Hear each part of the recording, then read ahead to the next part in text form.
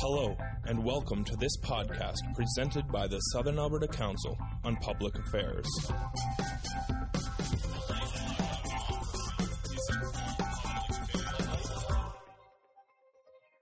I want to thank our partners, the University of Lethbridge, for the contributions they make in publicizing our events, Shaw Television that show up and distribute this throughout the region during the week, and to the Lethbridge Herald, who always give us excellent coverage, and above all to Country Kitchens, who, no matter whether we get 20 or 150 here, they manage to adapt and serve us excellent meals.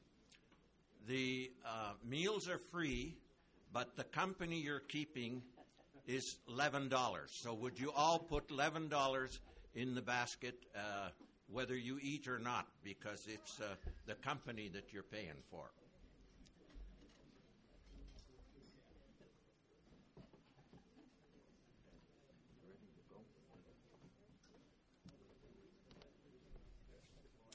Okay, we're delighted today to have Ron Lippert here. He comes from a place called Saltcoats, Saskatchewan, and I had to ask him where that was from, but see, you've got lots of friends here, so I won't have to explain it. Most people know, but it's near Yorkton, he tells me. And like so many people, he drifted from Saskatchewan. I think I know my own coffee group, Wilf and I, are the only two from Alberta. Everybody else is from Saskatchewan. He came from Saskatchewan in 1971 and enrolled in the Columbia School of Broadcasting and worked in media for 10 years. And then became press secretary for Premier Peter Lougheed in 1980, a position he held for 5 years. And as a result of that, I think he got very interested in politics because he was, with Peter, participating in a number of federal, provincial conferences that were the highlight of those days when we had the Constitutional Accord and energy at the top of our agenda. He has worked for TELUS and was instrumental in rebranding AGT to TELUS, and he has run his own public relations firm. Coming back to politics as a result of his work, I think, with Peter, and he became the member for Calgary West in 2004. 2006, he became Minister of Education and was instrumental in placing the first 5-year term agreement with teachers and resolving the long-standing unfunded pension liability issue. He then was appointed to a non-controversial position after that and became Minister of Health and Wellness. And, of course, he's the man that streamlined the system so that we have all the health authorities combined into one. And then, since that position was a little hot, he moved to a very quiet position. He moved into the Ministry of Energy for the province and worked on the royalty structure. And finally, because he wasn't sufficiently battered yet, when Premier Redford was elected, she asked him to become Minister of Finance, and he served in that role until May 2012, when he decided not to seek re-election and retire, a well-deserved career. Today he's speaking on is a provincial sales tax or a revised tax system in Alberta inevitable? And rather tell you what he's going to talk about, I'm going to invite him to the podium and have him do that. Thanks. Well, thank you very much for that introduction. That was very kind. And, a couple of comments relative to thanks for those who obviously also immigrated from Saskatchewan. I was at Brad Wall dinner once in Calgary before he was elected Premier of Saskatchewan. And at that time, it was fundraisers trying to get him elected as Premier of Saskatchewan. And he made an interesting comment that's always stuck with me, and the reason it has, I think, is because of the year. Brad Wall said that 1949 was the last year that the population of Saskatchewan exceeded the population of Alberta. I didn't know that, but if you think about it now, Saskatchewan has just gone over the million mark, and Alberta is at about 3.7 million. So there's a lot of us here. I guess we're responsible for a lot of that. I also appreciate the comments relative to my time in elected office. As people like my good friend Clint Dunford will attest, it is a special privilege to be part of public service. I think it's, for me, it was a challenge to go in and I think try and fix some things. The debate will range long after I'm gone from this world, whether it was fixed or whether I made it worse, I don't know, but you go in there, if you feel strongly about something, try and get it done. And too often in government today, we spend too much time studying stuff and not enough time making decisions and moving on. But I had the opportunity to get a phone call to come and speak to your group today. I know that Clint will probably back me up on this, that once you leave public office, you're pretty much forgotten about, and that's actually a good thing. I actually like that. Now, the media still call me occasionally and ask me about certain things in politics, and I was never shy about saying what I thought about things, and it's a hard habit to break. So I have made a few comments, especially about things like our tax structure, and I guess that's why I've remained on the radar for the invitation today. But before getting into my remarks, I want to just take about 30 seconds and shamelessly promote what I'm doing today, because I have not retired. I wish I could afford to retire, but I have not retired. So this is a bit like the 10 minutes that you have to put up of advertising when you pay to go see a movie. But in September, I joined a firm called Canadian Strategy Group. And if you go on to the website of Canadian Strategy Group, they'll tell you that we assist organizations in navigating government, help shape public policy, and work with clients to communicate effectively with government. So I take every opportunity I can to speak to groups and gatherings, because I look at every one of you and every one of those that I speak to as a potential future client in some way. So that's it for the commercial. So as the promotional material says, and was mentioned, we're here to talk taxes. I guess before we do that, though, I want to leave you with this thought. I think history will show that my generation, the baby boomers, and frankly my children's generation, those in the 30 to 50 age group, may be the most selfish in the history of mankind. We've never had to go to war. We've had a couple of mild recessions, but never anything like the Great Depression. Our generations have enjoyed unprecedented wealth, the highest level of services, and actually consider a vacation a right, not a privilege. Some of us call it the me generation, and I don't think it's too far from the truth. Yet I'm afraid we're leaving our next generations with huge debt loads. And in the case of Alberta, well, we aren't leaving debt, although I guess that could be argued after the latest budget. We are not putting away virtually any of our depleting natural resource revenue. Now, in fairness, Finance Minister Doug Horner did announce a savings plan in the budget, and I guess if all goes according to plan, that is borrowing for capital and saving in the Heritage Fund, our net savings should still exceed our borrowing in 3 years. Now, one could make the case that we have several hundred years of proven oil reserves in northeastern Alberta, so future generations aren't going to have to worry. They can enjoy the same lifestyle we're enjoying today. So why the need to save? Well, I guess conversely, one could make the argument that at some point in the not-too-distant future, oil could be displaced as the primary fuel source and make our resources worth much less than they are today.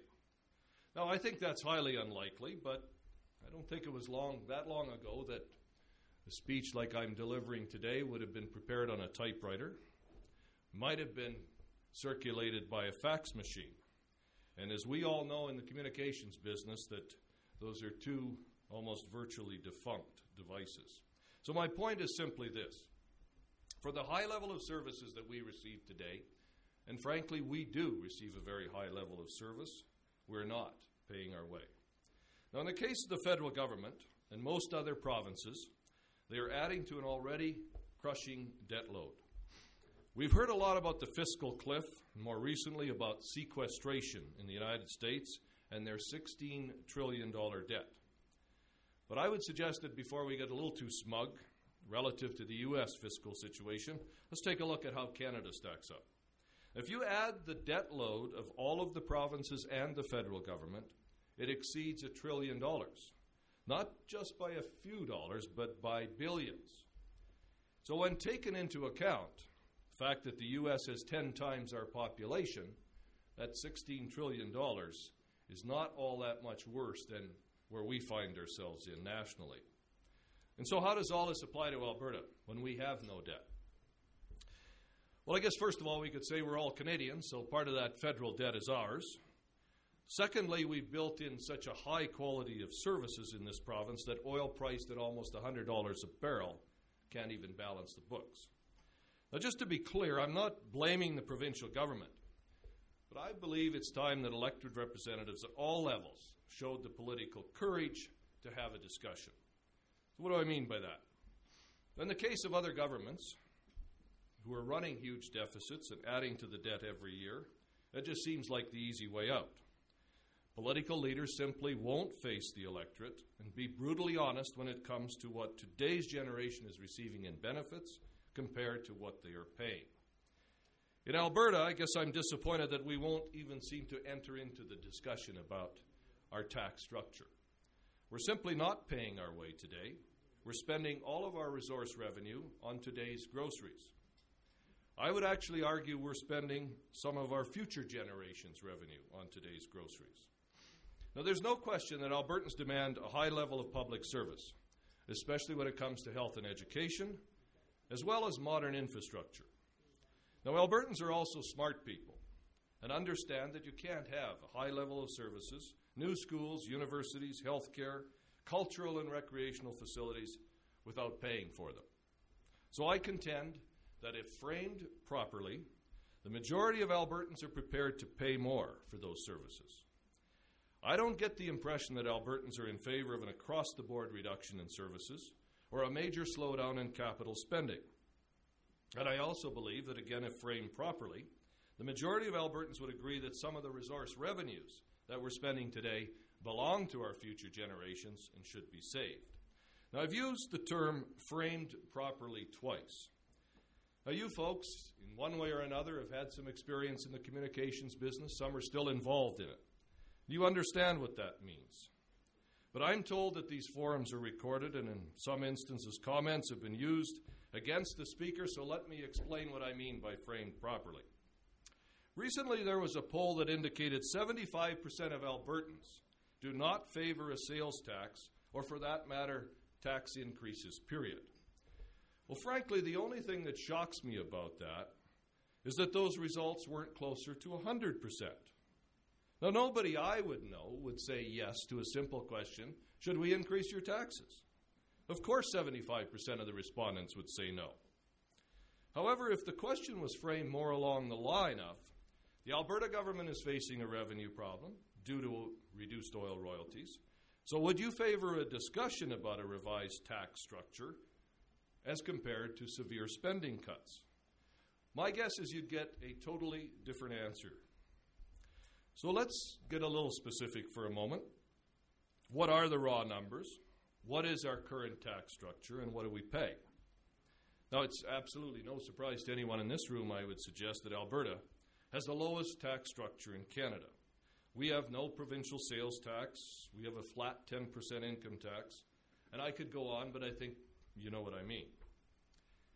Now, if Albertans paid the same amount of taxes that residents of British Columbia pay, and keep in mind BC is the second lowest tax structure in the country, it would mean an $11 billion annually, an additional $11 billion annually would flow to the treasury of the province.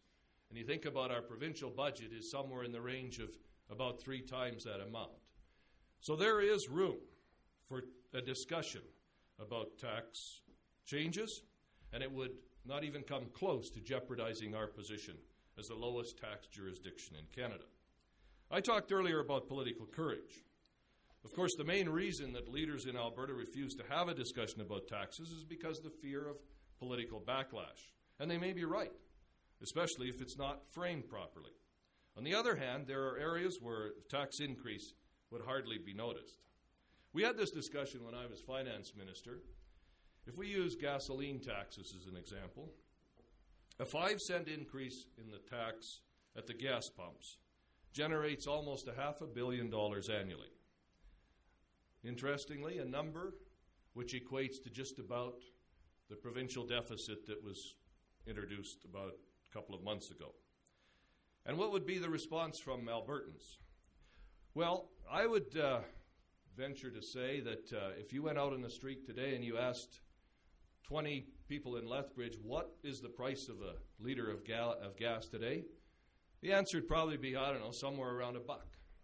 Because it fluctuates between 5 and 10 cents, it seems like, every weekend. So would anyone even notice a 5-cent gasoline tax? But more importantly, municipalities annually increase transit fares as part of a user pay system, and it results in virtually no political backlash. Yet as a driver on the provincial roads, and I drove down this morning, I haven't paid an extra nickel towards the upkeep of our road system in more than 20 years. Now, of course, in Alberta, we don't have a provincial sales tax or a PST. But remember, here in Alberta, we've had a sales tax for some 20 years now. It's called the GST. And it goes right back to the federal government.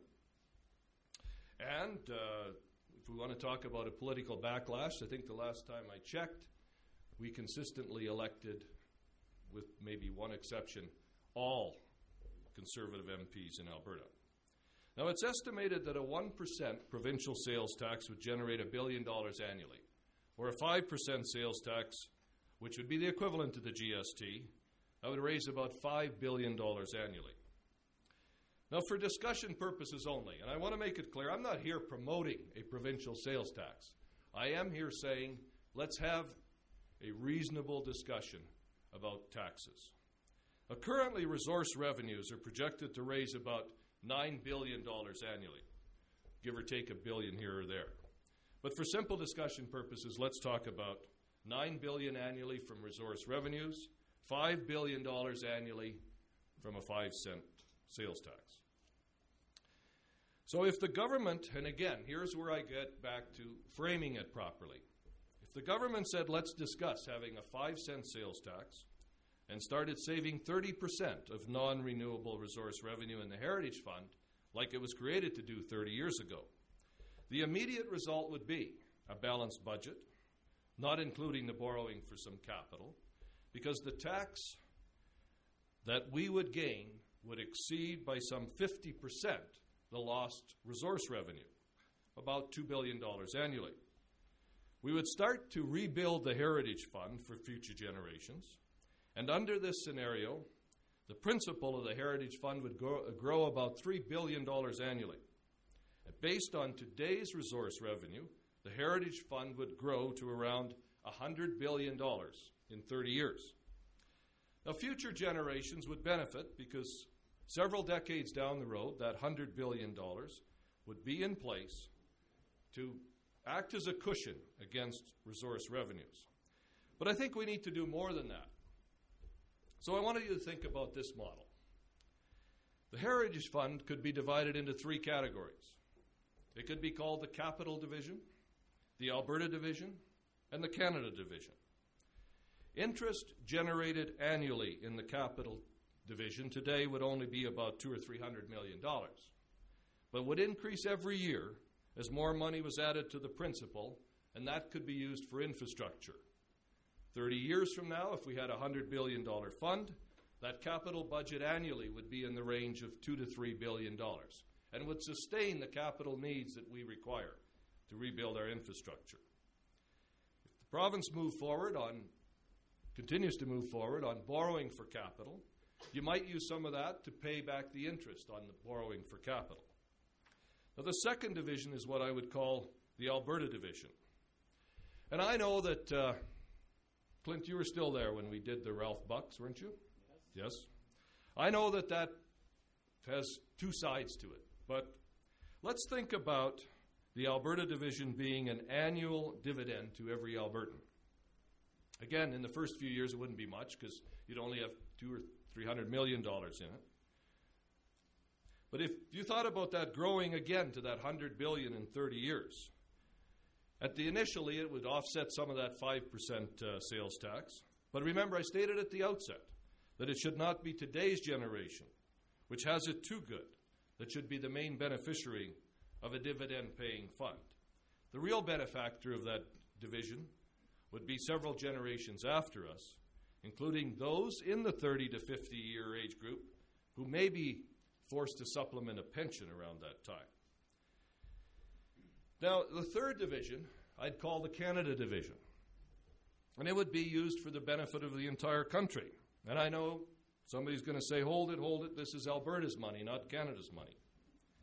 But the reality, however, is this fund, if it got to $100 billion, would really start to create Alberta envy. Now, we saw what happened in the 80s, when the federal government decided Alberta should share its resource wealth with the rest of the country. So I'm suggesting we could avoid that by committing dollars to the betterment of Canada. Now, I'm not sure what those projects would look like, but we've got lots of smart people who could certainly put their heads together and come up with some things. But what about a new national park outside of Alberta that would be paid for by this Canada division? Maybe we bring students from other parts of Canada on scholarships to learn at our world-class universities. Or maybe it could even be used for some economic benefits, such as expanding the pipeline to New Brunswick, where additional jobs would be created, refining our bitumen. Keep in mind, most Canadians will still be buried in debt 30 years from now if we built up a $100 billion savings fund. And I guess the final area that I want to touch on today, I know Newt told me that I have to speak for half an hour because it's being televised, but I'm usually only try to speak for 15 or 20 minutes because I think I bore people after that, but I'm going to talk a little bit about health care. Because I think we all know the funding into the future for health care we have to think about differently. We keep hearing that our current model is unsustainable, and frankly, I believe they are correct. I think all factors are pointing to a fiscal cliff in Canada when it comes to health care. Why? I think we all know we have an aging population. We're all living longer. Everything when it comes to health care is getting more expensive. We all have to buy drugs, and we realize that. But probably the biggest reason is because Canadians want more and more of new advancements in health care covered under the publicly funded system. Today, almost one-half of our budget goes to health care. Some $16 billion is our health budget. But I actually contend the percentage of our provincial budget that goes to health care is quite a bit higher than that. You know, there are many other components of our provincial spending. I think about education costs for children with learning disabilities, justice, health-related expenditures for those who are incarcerated, health impacts of homelessness, and I could go on, but none of these costs are part of our health care budget, and they are health care.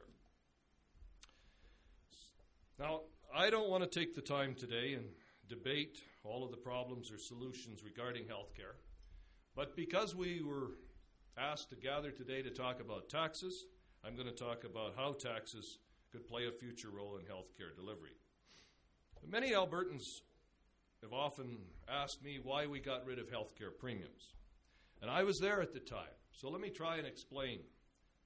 The original intent behind the health care premium was that Albertans could see every month that their own dollars were going to pay towards health care. You get a bill in the mail, you'd write a check and you'd send it in, sort of like a utility bill.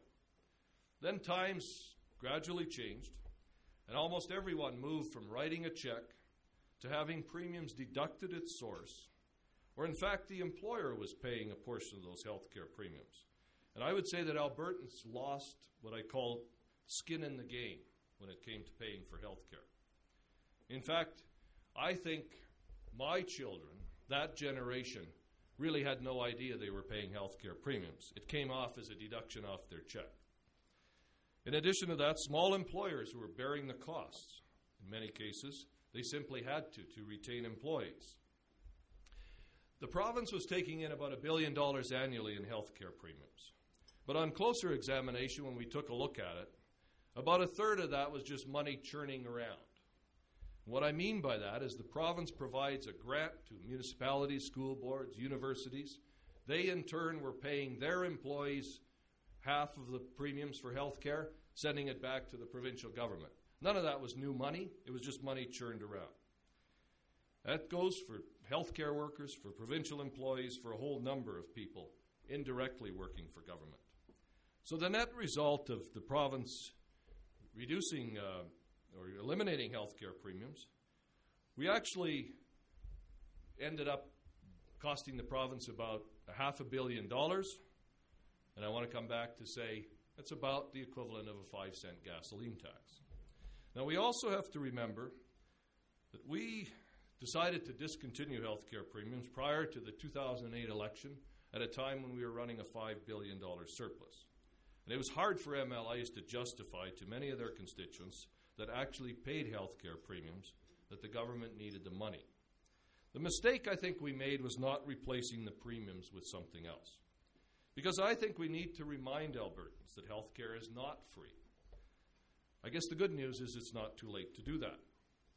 In my view, it's time that a health fee became part of our annual income tax filing.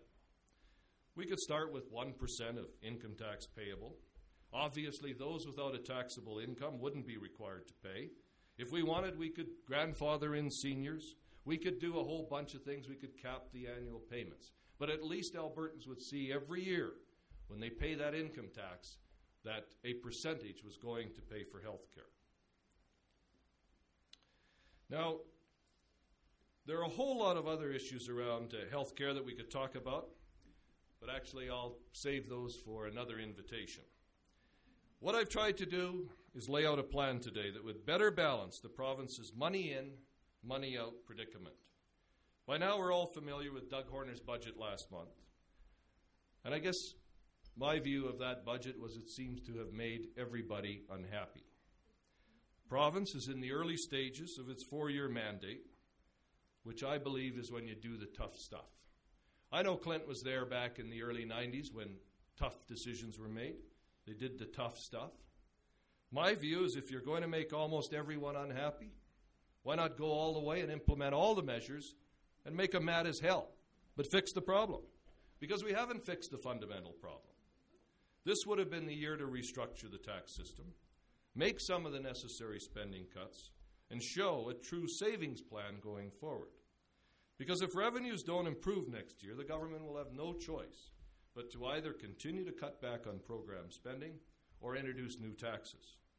Politically, these things get more and more difficult as you get closer to an election, and that issue of political courage comes into play. But I guess my greatest fear is that resource revenues will pick up next year, and we won't have the political courage again to talk about fixing an unbalanced tax structure. We'll continue being the most selfish generation and spend everything that comes in the door. We won't deal with the issue of saving our non-renewable resource revenue, and 30 years from now our Heritage Fund will stay at $16 billion. I think we'll have wasted a crisis. It could have been turned into an opportunity, and several years down the road we'll embark on the same discussion all over again. Now, nobody likes increased taxes, but I believe when presented as part of a comprehensive 30-year savings plan and framed properly, Albertans are more ready to have that discussion than our political leaders are. We just need that political courage to have that discussion. With those comments, I thank you very much for being here today, and I believe after lunch we're going to have an opportunity to have an exchange of questions and answers and dialogue, and I very much look forward to that. Thank you.